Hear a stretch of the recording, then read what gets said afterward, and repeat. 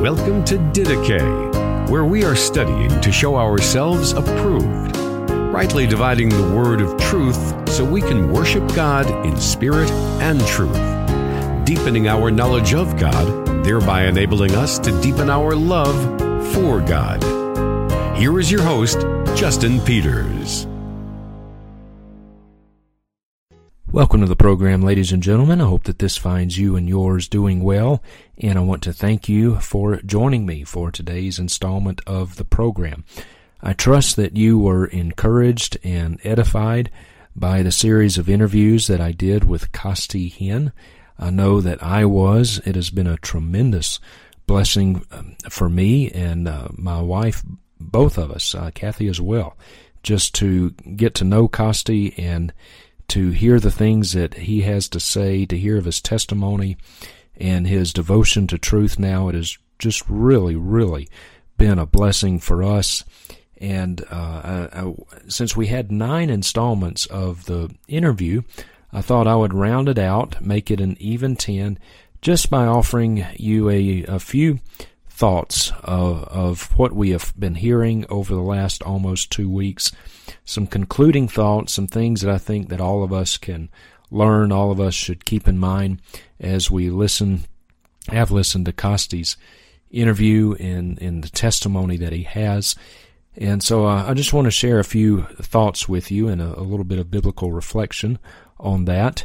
And I will ask for your pardon because if maybe you notice my voice is a little bit hoarse. It's not your speakers, it is my voice. I recorded all of the interviews with Costi before my surgery, and I am recording this a couple of weeks after my surgery, and even though my voice is much better, it's still a little bit hoarse because they went into my neck and did some things in there and had to move my throat around, which just kind of gives me the heebie-jeebies when I think about it. But by God's grace, I'm doing okay and well on the way to recovery, but my voice is still a little bit scratchy. So let's kind of wrap up what we've heard, summarize maybe what we have heard over the last couple of weeks about Costi's testimony. Number one, he has one. He has a testimony.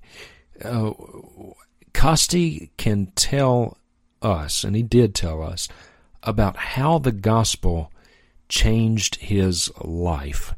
And, as I was listening to Costi's testimony, it's not that all of us have to have a testimony just like his and come from a family with the last name of Hinn, but he has a testimony, and he can give his testimony.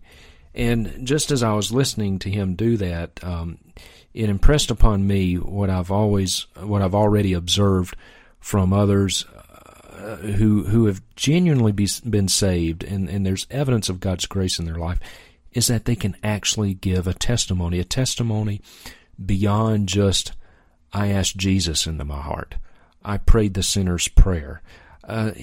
He can give testimony about how Christ has changed his life. And I think that should be a prerequisite for anybody who seeks believers' baptism. And this is something I wrote about in my first and only book thus far, Do Not Hinder Them. Someone, before they are baptized, should be able to get up, or as they're being baptized, should be able to get up and give a public testimony about how Christ has changed his or her life. And if a person cannot get up and say, this is who I was before, this is who I am now, this is how I came to trust Christ, this is how he brought me to conversion, this is how he's changed my life. If a person can't do that, then that person should not be baptized. And of course that would preclude children, young children, because I guarantee you there's not an 8-year-old, I seriously doubt anywhere, that could get up before the whole church and say that. This is how Christ has changed my life. This is who I was before. This is who I am now. I don't think such a child exists. So a person should be able, and if a person cannot give a testimony about how Christ has changed them, then they should not be baptized. They're not ready for biblical believers' baptism. So, number one about Costi's testimony, he has one. He has one. Number two, Costi was a sheep.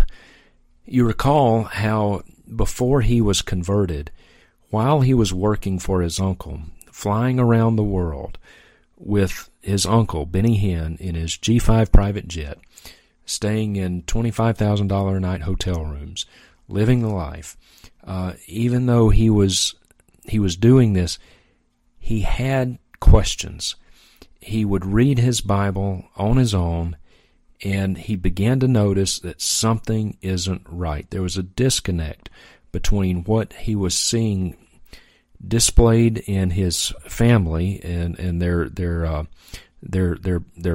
theological practice, what they profess theologically, how they live their theology out.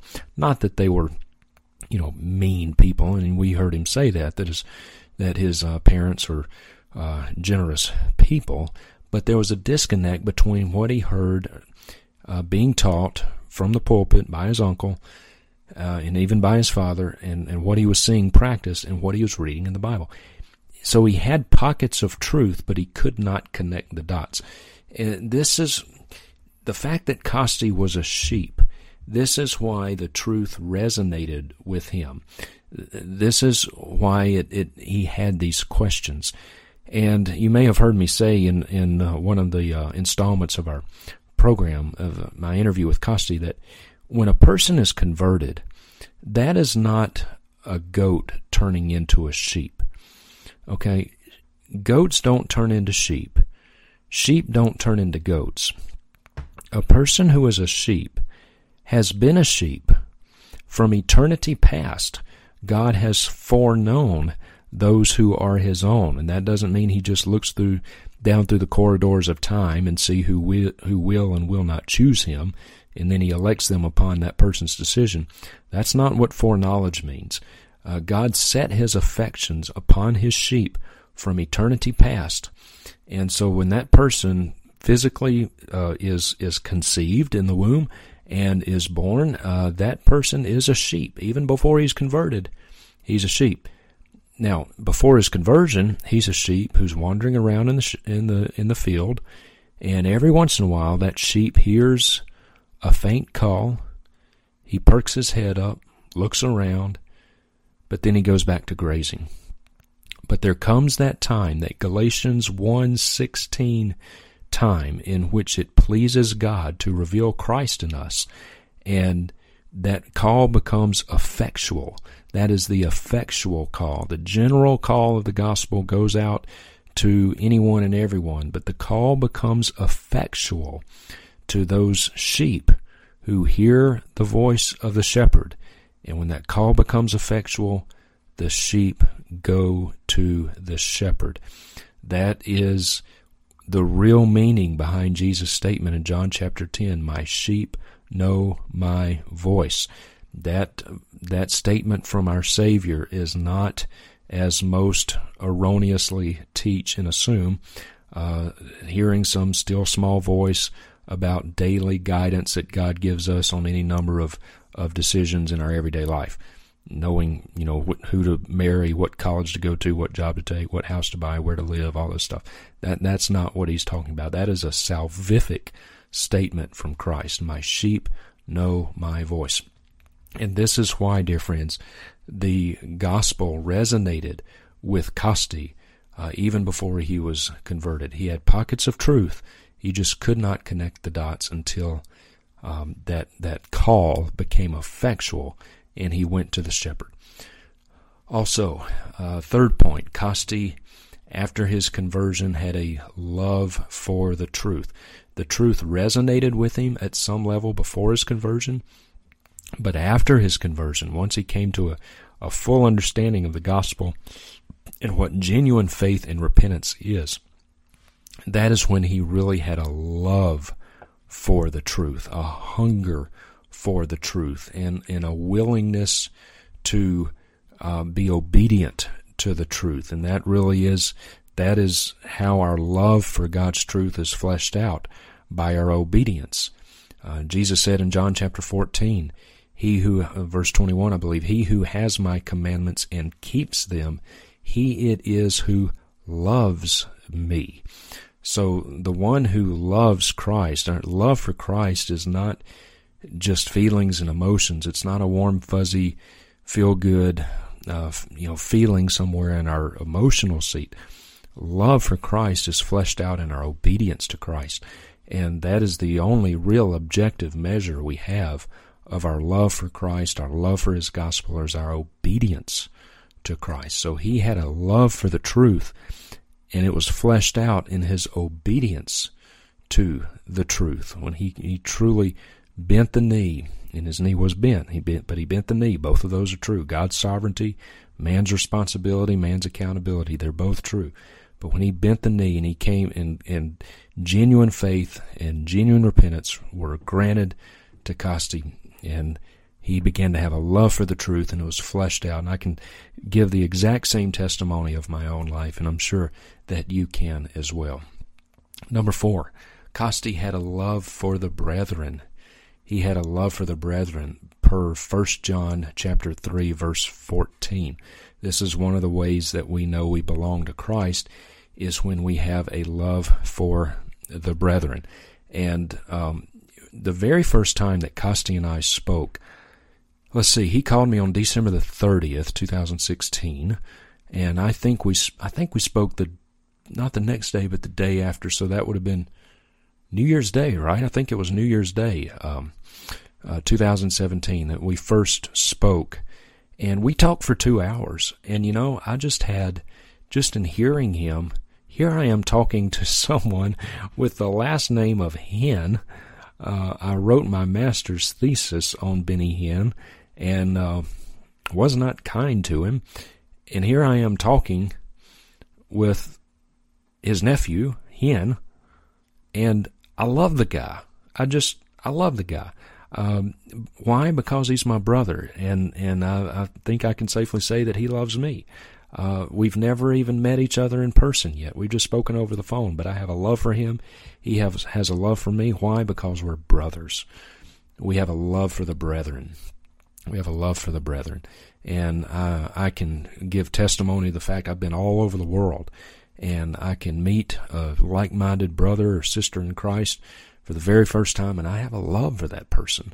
It's just, it's something that cannot be explained really in words. It can be, but that doesn't do it justice. It's really it's an amazing thing to experience when you go to other parts of the world in a different country, different culture, maybe even a different language. But when you're with like-minded believers in Christ, there's just a bond there that transcends all those differences. And Costi certainly has that. He has a love for the brethren. Also, Costi counted the cost. He counted the cost. Now, as I've already said, God is sovereign in salvation. In fact, Costi affirms that. That's one of the things, that one of the good fruits of his conversion is that he came to embrace the sovereignty of God in salvation. But there is also man's responsibility and accountability, and Jesus tells us that we are to count the cost. We are to count the cost. Salvation is free, but discipleship is not. Discipleship is not free. Salvation is. Following Christ isn't.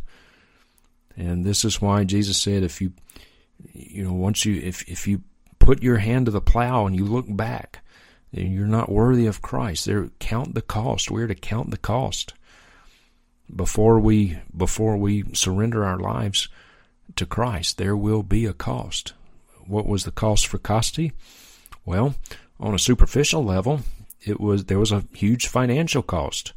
No more flying around the world in private G5 jets. No more $25,000 a night hotel rooms. No more Hummers. No more financial gravy train. There's been a cost financially for Costi.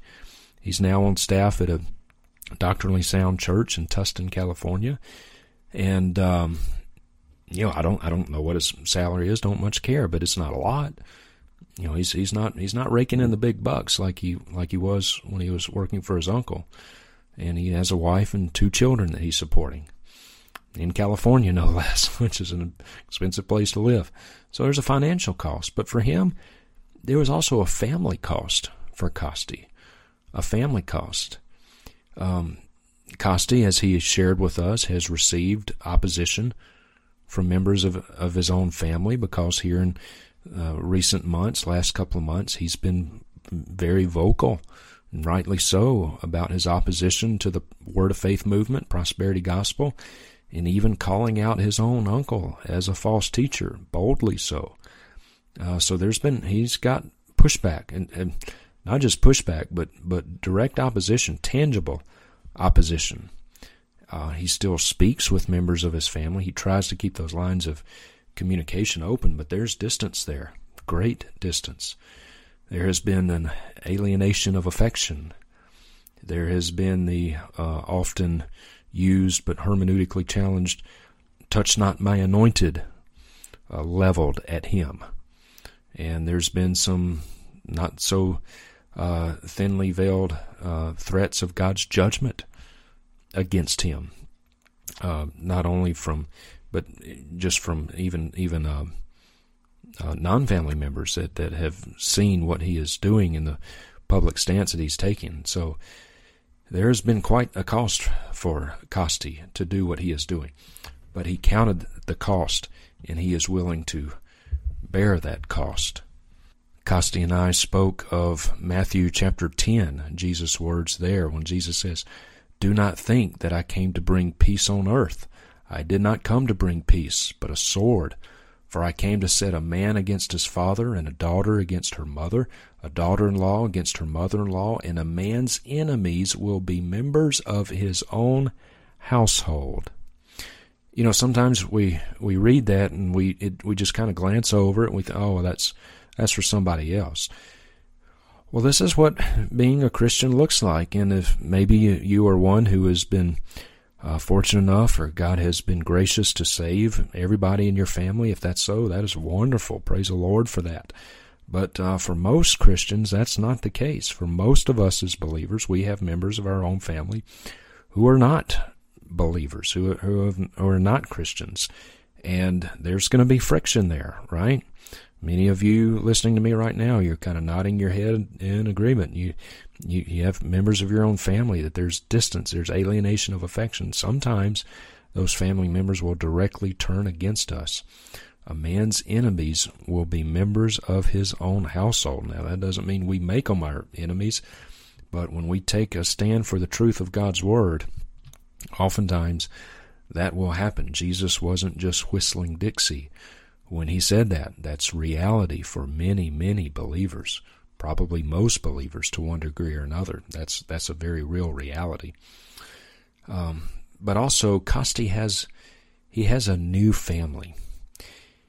Even though members of his own family are not converted because they are trusting a different Jesus and a different gospel, Costi has a new family. When Costi was born again, when God saved him, he got a new family. Mark chapter 10, verse 29 through 31, verse 29 through 31, Jesus says, "Truly I tell you, no one who has left home or brothers or sisters or mother or father or children or fields for my sake and for the gospel will fail to receive 100-fold in the present age, houses, brothers, sisters, mothers and children, fields, along with persecutions, and to receive eternal life in the age to come." That is a powerful statement.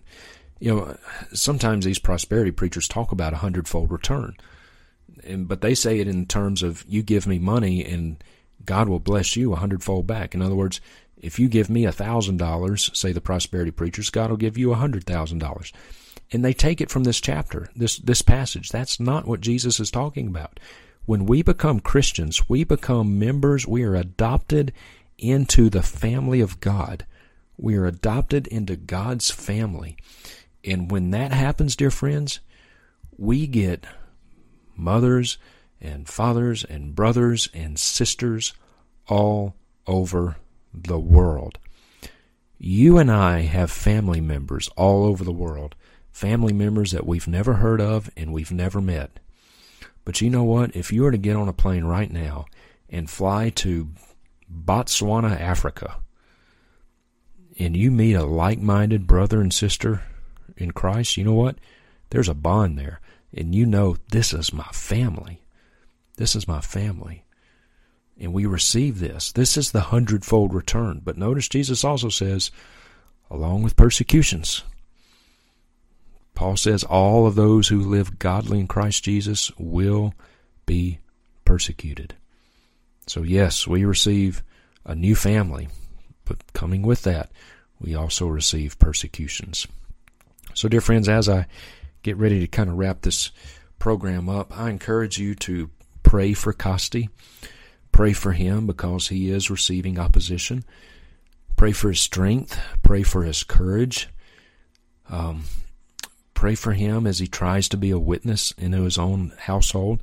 It's not going to be easy because what did Jesus say in Matthew 13? Matthew chapter 13, I believe it's in verse 57, 56, 57, along in there.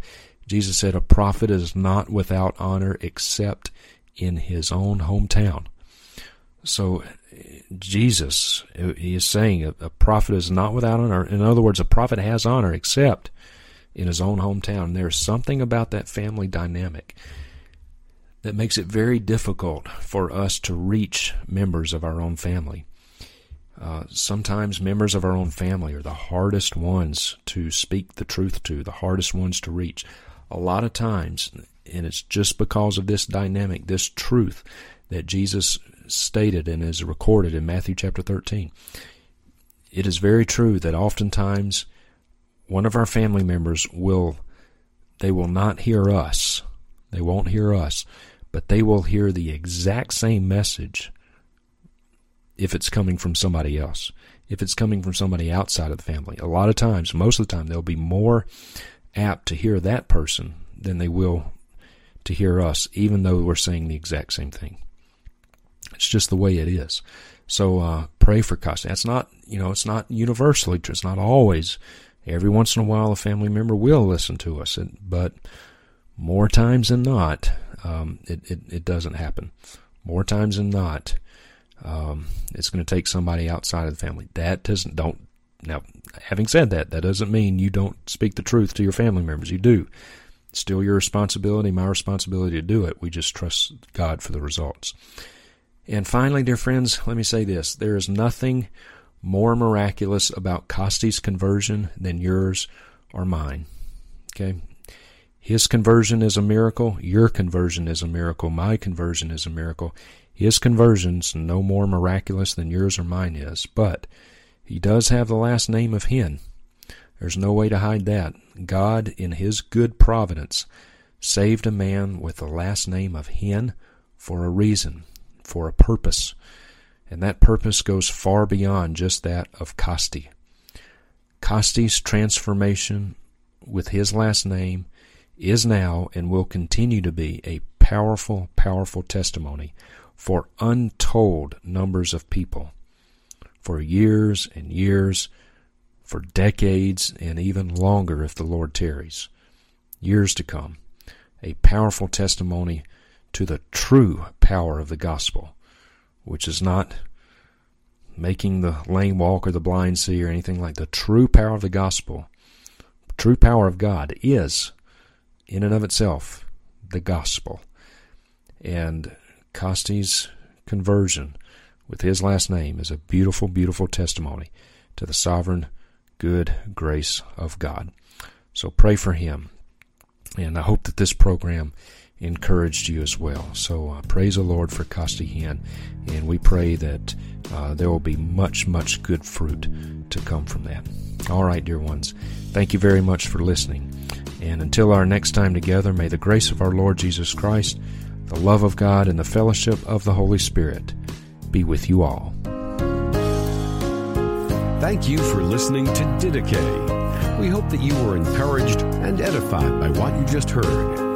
If you have a question or comment for Justin, are interested in more teaching resources, or would like to have him come and preach at your church or conference, you may contact him at justinpeters.org.